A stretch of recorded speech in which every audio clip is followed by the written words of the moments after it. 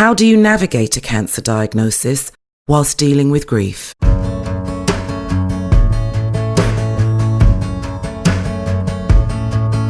Hello, I'm Angie Greaves, and welcome back to Talking Cancer, a podcast from Macmillan, sponsored by our friends over at Boots, where I meet real people to have conversations about living with cancer.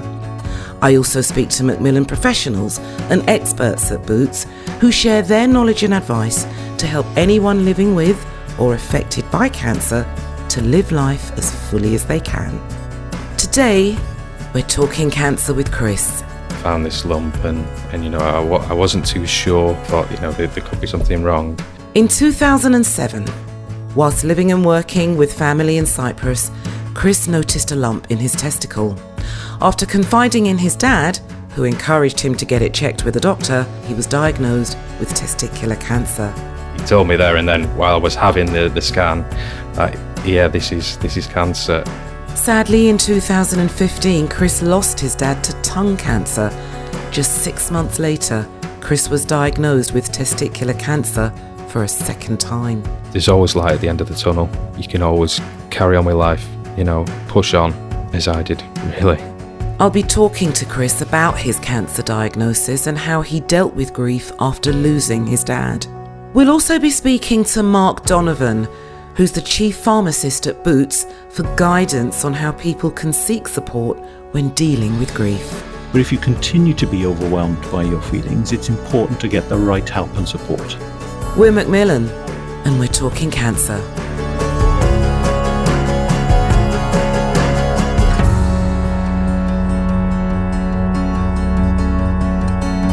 So Chris, welcome, and thank you for joining us today. So I hear that you lived in Cyprus for a while. Tell us about that. Yeah, so it was in 2003. My mum and dad had been on holiday. When they got back, they sat me and my sister down and said, how do you feel about moving to Cyprus? We were pretty excited for it. I did an exam to get into the school over there, and within the space of a few weeks, we were moved over and we spent our first Christmas in Cyprus. So a pretty quick transition then. It was, yes. Yeah. And some of the best times of my life were in Cyprus. Brilliant. Can you tell us about your diagnosis? I believe you confided in your dad when you found the lump. And so what did he say to you when you spoke to him? So I was actually back in the UK when I first noticed a lump. I rang my parents in Cyprus. I was due to fly back within the next day or so, and I said that I'd found this lump, and I wasn't too sure about it. I thought there could be something wrong. So the Monday came. Me and my dad went to work as usual. We had a little bit of a chat about it. He basically pushed me to go and get it checked. We were there for less than a couple of hours. I'd had a scan, and there and then I was told that it was cancer. The doctor didn't even wait to send a letter out. He told me there and then, while I was having the scan, that this is cancer, and we need to put you in as soon as possible. It was a bit of a shock, really. Because I was going to ask you, how long was it before you got the diagnosis? It seems strange or harsh to get the appointment and the diagnosis. It must have taken you aback. Yeah, because it's not as if you're waiting. Like usually, if you go for something like that, you'd be waiting for the diagnosis, or you'd be waiting like a week or so. But he even said that we'll book you in for this week. So I think from the diagnosis on the Monday, I was booked in for the Friday for the operation. So it literally just hit you, like you just hit a brick wall. You're like, oh. Okay, so you've got this diagnosis now. You're in Cyprus. What was going through your mind? I was only 19 at the time, so I was like, I'm too young for this. What, why has this happened? And what am I going to do? And obviously, how am I going to be after surgery and everything? And you've got questions like that running through your head. Then I had to tell my mum, obviously, the news that we just got from the hospital. She knew we were going, but obviously didn't expect us to come back with, the news that we did. So yeah, it was a big shock. And did you know anyone with cancer? Had it touched your friends or family before? Because like you say, you're quite young. Yeah, when I was younger, I had grandparents that had gone through cancer. And I know that my dad had gone through cancer when he was 27, but I didn't really think about it too much. Just obviously as long as they're all right. So this time it did feel new, really. How did your loved ones react when you told them the news of the diagnosis, especially your mum? It was really upsetting for my mum. So it was literally at the front door of the house, and she'd welcomed me opening the door, and I just said it. I just said it's cancer, and she broke down, and the first thing she said, you're too young to go through this. And what do you say? There's nothing really you can say. But they were so good, taking me to the hospital, looking after me, and anything that I needed. And then, was it December 2013? You're back living in the UK, and then your father is diagnosed with tongue cancer. How did you feel when he got his diagnosis?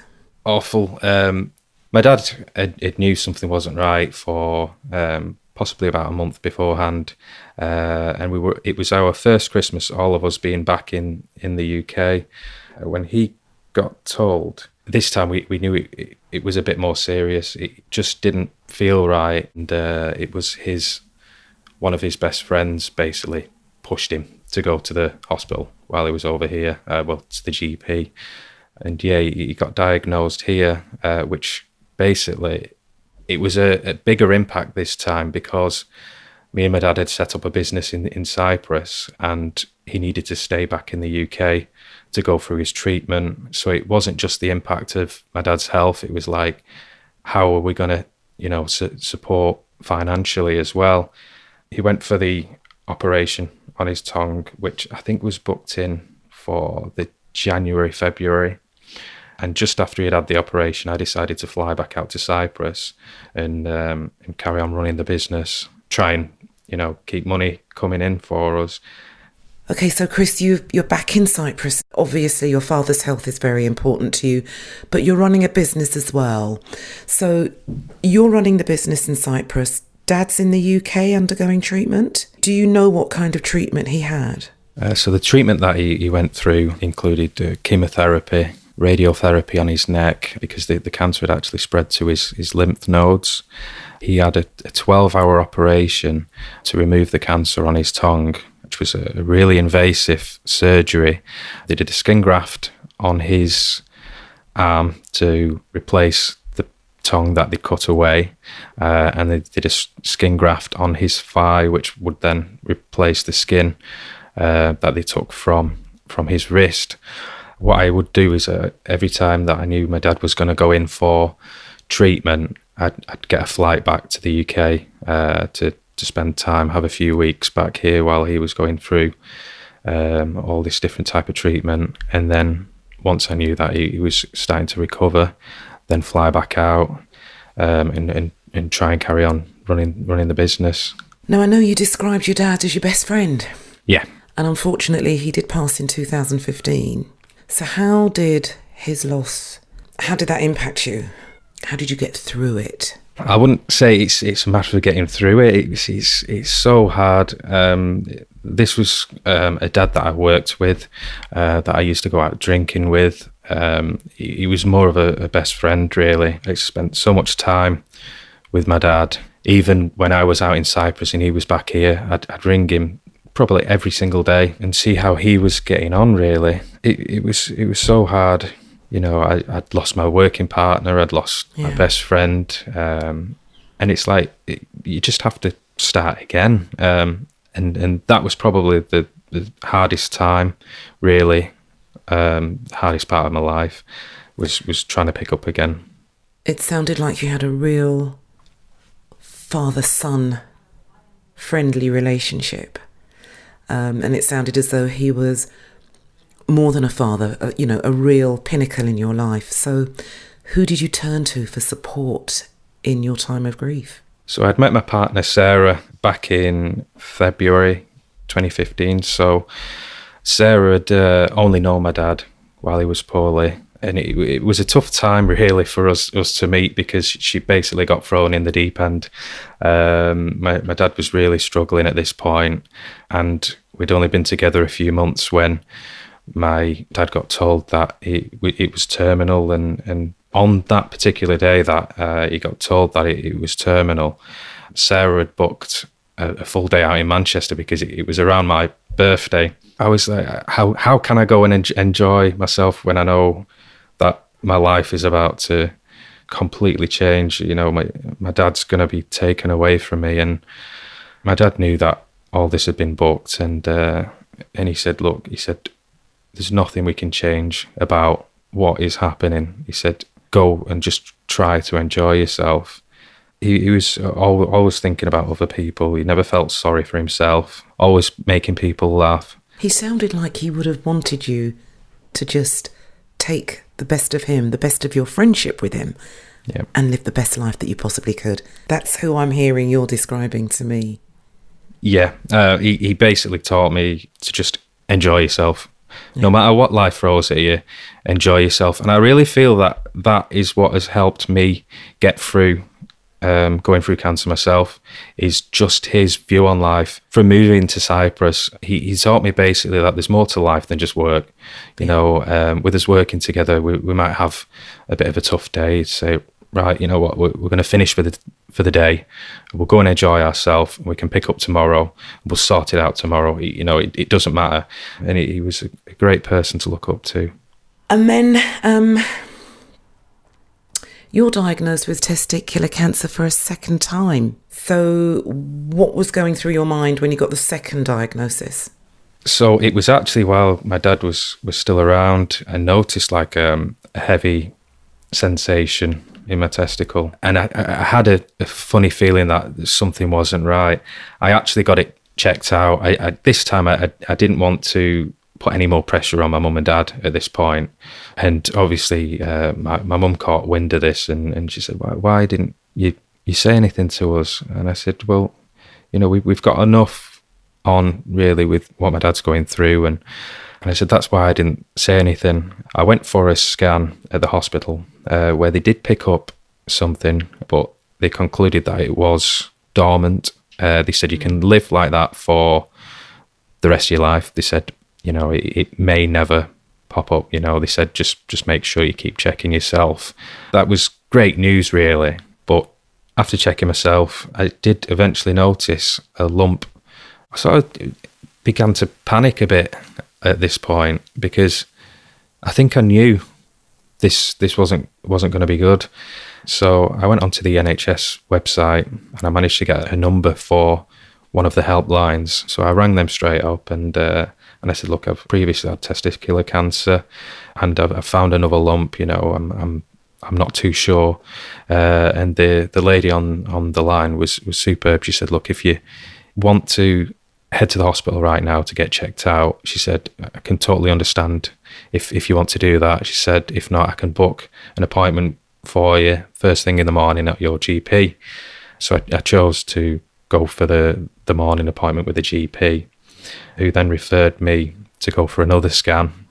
In the UK, they don't tell you straight away. So I'd had my scan and it took a week to receive a letter. And the letter said, obviously, can you attend the hospital? I had a funny feeling something wasn't going to be right. And that's when they told us that, yeah, I've got cancer again, basically. The first time round, you'd had your dad as a source of support, and I know your mother is obviously still very much there for you, but by the way you describe your relationship and your friendship with your dad, how did you find getting through it on the second diagnosis? How was that for you? Second diagnosis, completely different this time. Second time around, it's bigger, it's different. This is going to change everything now. So I had loads of questions. I didn't have my dad around, so I couldn't ask him any questions. And obviously, just missing my dad was really hard this time. And with a cancer like testicular cancer, I'm going to assume that questions of fertility would have been on your mind. Was there any talk of maybe fertility preservation? Yeah, one of the main questions was obviously about fertility, because there'd be no chance of having children after this operation. I got referred to a fertility clinic in Manchester. I went to the fertility clinic, got a letter back about a week later saying that it was unsuccessful, that they couldn't find any sperm in there, whether this was to do with the tumour blocking this or what. We didn't really have the answers to that, but at the end of the day, it was basically that this wasn't going to work. We spoke to the doctor about this after, who said they could try once they've removed the testicle to then try and retrieve sperm from that, and unfortunately that wasn't going to work as well. After the operation the second time, that was it really, you know. I know that you had another loss in 2019, didn't you? Yes, so this was whilst me and Sarah was travelling. We decided to pack everything up and go on a one-way ticket to Australia. And as we were travelling there, we flew across to Perth as Sarah's sister was getting married over there. And it was at this wedding that I met Nathan.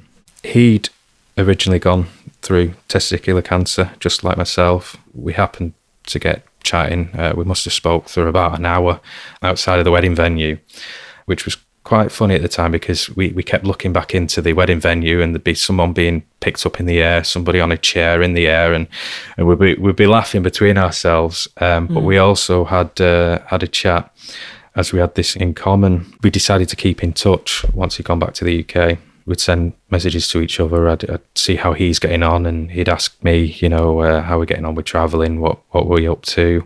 And it's such a lovely guy.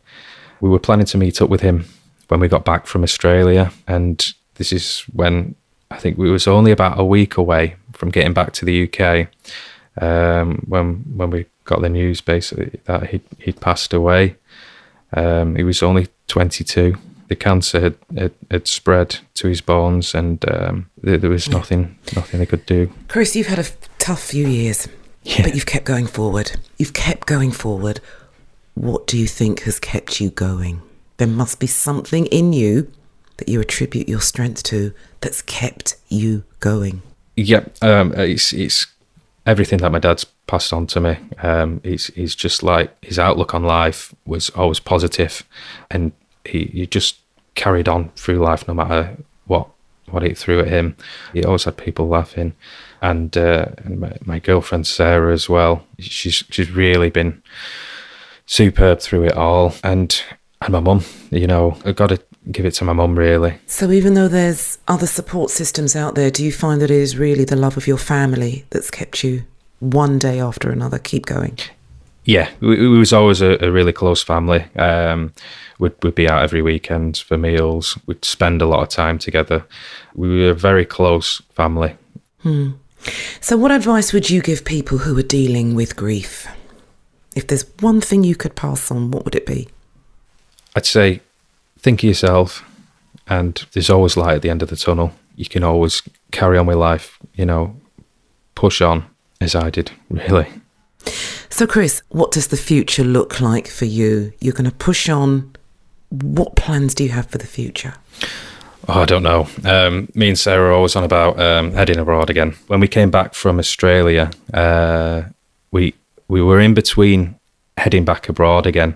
And unfortunately, that was the winter that coronavirus hit. So it changed our plans. But we'd saved up enough money then to buy a house back here. So it just shows whatever life plans can change. We'll take it as it comes. If the world opens up again, we'll go travelling again. We love seeing the world. It sort of opens your mind to different places and people. And we really do enjoy that. What would your dad say to you? I'm sure he'd say, carry on what you're doing. Enjoy yourself. Keep smiling. You only get one life. Live it. Chris, thank you so much for sharing. Thank you so much. No, it's a pleasure. Thank you.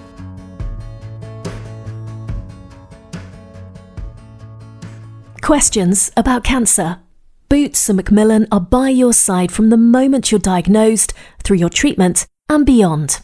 Our Boots Macmillan information pharmacists are on hand with specialist support, from helping you make sense of your diagnosis to advice about living with cancer. You can now access this specialist cancer support at every Boots pharmacy in the UK. Visit boots.com/Macmillan for more information. Subject to pharmacist availability.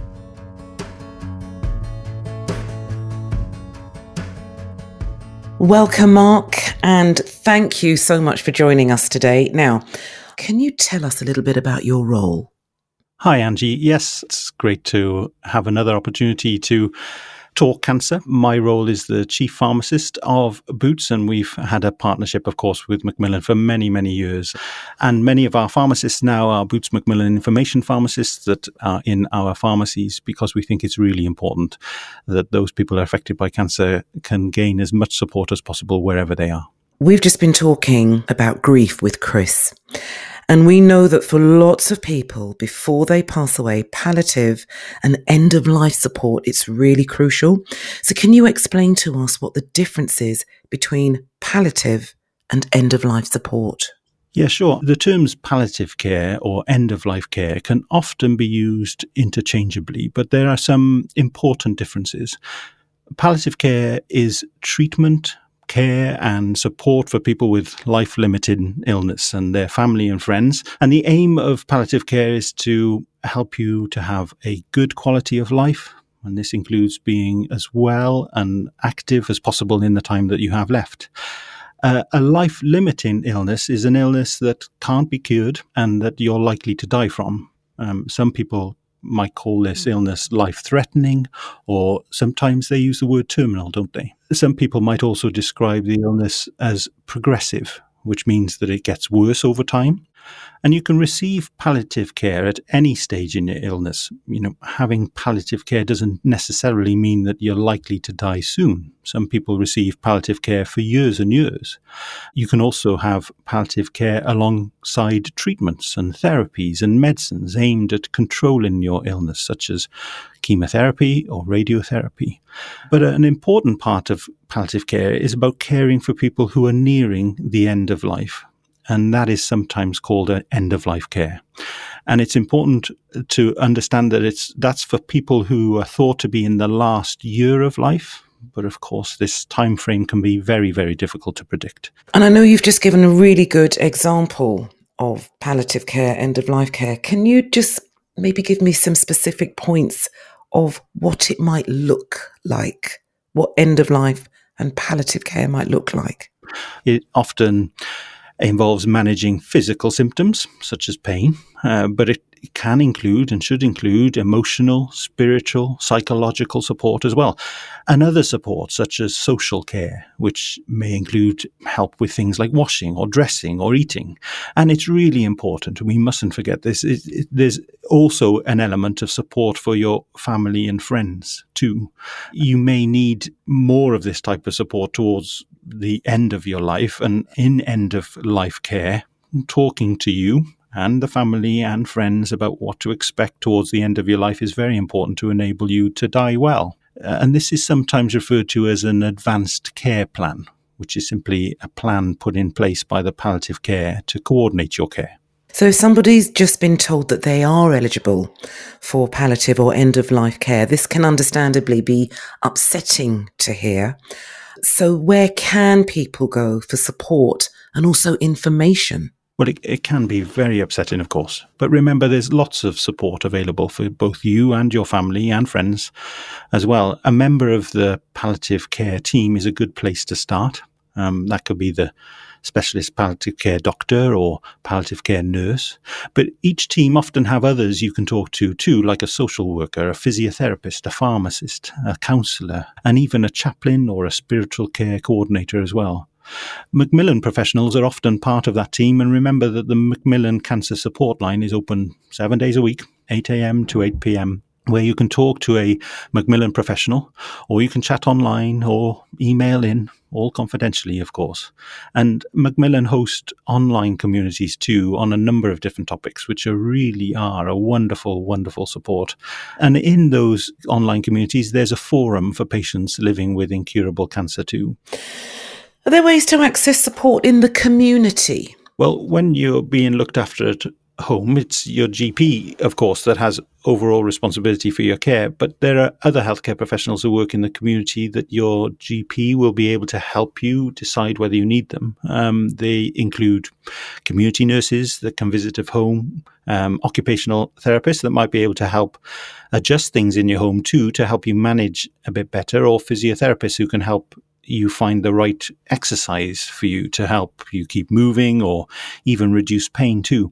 And sometimes you might be referred to a hospice or a palliative care unit of a hospital. In there, you'll find lots of support where they assess and manage your illness, and you're likely to meet some of the palliative care which work out in the community and come to visit you at home. Macmillan nurses can help you with a number of different things, from understanding your symptoms and helping with medication, or even the financial help. And Boots and Macmillan have had a long partnership, and we've trained our pharmacists to be Macmillan information pharmacists. And you can now access them in all of our pharmacies, and they can help with understanding where to go for help. Wider than that, of course. And many people at the end of their life will need medication, and our pharmacists can help with the medication needs too.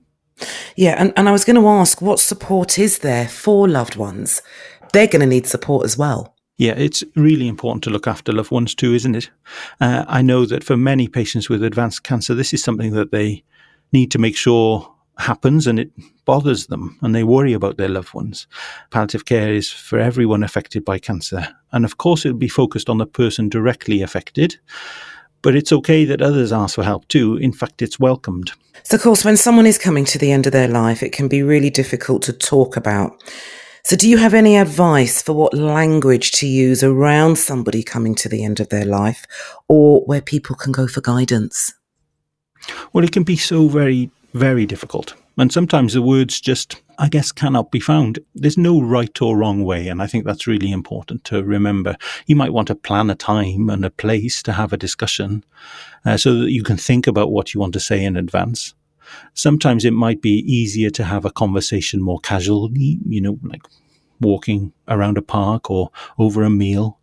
But with most difficult conversations, honesty is usually the best. Try not to be worried about showing your emotions. It's normal to find these conversations difficult, but it's always good to talk. Tell them that you love them, you're scared, worried about what will happen, whatever's on your mind, really. And I guess accept that conversation's going to be hard. My dad passed away 10 years ago with incurable cancer, and I remember trying to start a conversation about him dying very clearly. He was a gentle, private, shy man, and I can remember the times I tried to start a conversation. Many times I tried to start a conversation, but it was too hard. And then there was one time that my dad, my mum, and myself were in the living room, and I just felt that I just had to say something, anything. So, I blurted out, "We need to talk about when you die." And it felt so cold. It felt really factual. It was a surreal conversation, I remember. And I wanted it to be so much more compassionate than it actually sounded, but I knew it was the right thing to do. So I asked him about what he was worried about, and we talked about his fears about not being able to look after Mum. I asked him about what he thought about his funeral. To my surprise, he had thought about it, what songs he wanted, a simple casket. He wanted to die at home. It was a really hard conversation, and we were all in tears, of course, but I'm glad that we had it. And afterwards, some days when I rang him up, the conversation was simply, was it a good day, Dad, or was it a bad day? And others a bit more than that, but the first conversation opened up a door to discuss other things. He'd say, "Have you sorted the undertakers yet?" Because for him, that was the one thing that he really didn't want Mum to do. And that was the really important thing to him. And I was able to reassure him that I had. And that clearly took a weight off his mind. It's going to be upsetting and it's going to be hard, but start the conversation. Thanks for sharing that piece of guidance, Mark. When somebody does reach the end of their life and they pass away, there are lots of options to help those around them deal with grief. So can you tell us a bit about this? We have to recognise that grief is a natural response to losing someone you care about, and there's no right or wrong way to grieve. Everyone's experience of grief is individual, of course. The important thing to do is to do what feels right for you, and allow yourself time to do it. And these feelings, soon after will be at their most intense, and for some, they'll be most intense weeks or months afterwards. And you may find it hard to cope with your emotions and also the practical things that you have to do, of course. Macmillan has lots of information to help you cope with some of those feelings, though, or questions that you might have. The cancer support line is still there to help you when somebody has passed away. And there's plenty of practical information and support, starting importantly with how you support yourself, and then lots of other practical matters that perhaps need to be addressed, like caring for the body or registering the death or telling others about the death, funeral arrangements and things like that. You can find support for all these things at macmillan.org, or Macmillan has a fantastic booklet which covers these things. Some people may suffer from prolonged bereavement, Mark. So can you tell us a bit about this? Where can people go to access support? Some people find life very difficult following bereavement and overwhelmed by their feelings for months or years after their relative or friend had died, and they may find it difficult or even impossible to return to work or socialise with friends, or they might not sleep well or find it hard to get out of bed in the morning. That's what we mean by prolonged bereavement. And others may have suicidal thoughts too, if it's prolonged bereavement. And as I've said, there's no right or wrong way to grieve, and there's no set period of time to grieve for. But if you continue to be overwhelmed by your feelings, it's important to get the right help and support, and you should talk to your GP. And you should talk about how you are feeling, and the GP may suggest some extra support for you, which might include referring you to a bereavement support group or a counsellor, or even prescribing some medication to help you with the way that you're feeling. And of course, there's still lots of support available on the Macmillan website or from their support line, even after somebody has died. Mark Donovan, thank you so much for your time and your words of encouragement. Thanks, Angie. My thanks to Chris for speaking so openly with us today and sharing his story, and to Mark for his guidance and advice. If you'd like more information about the things we've talked about in this episode, and for more information about how to donate, please visit the Macmillan website, www.macmillan.org.uk/podcast. I'm Angie Greaves. Talking Cancer is a Macmillan Cancer Support podcast.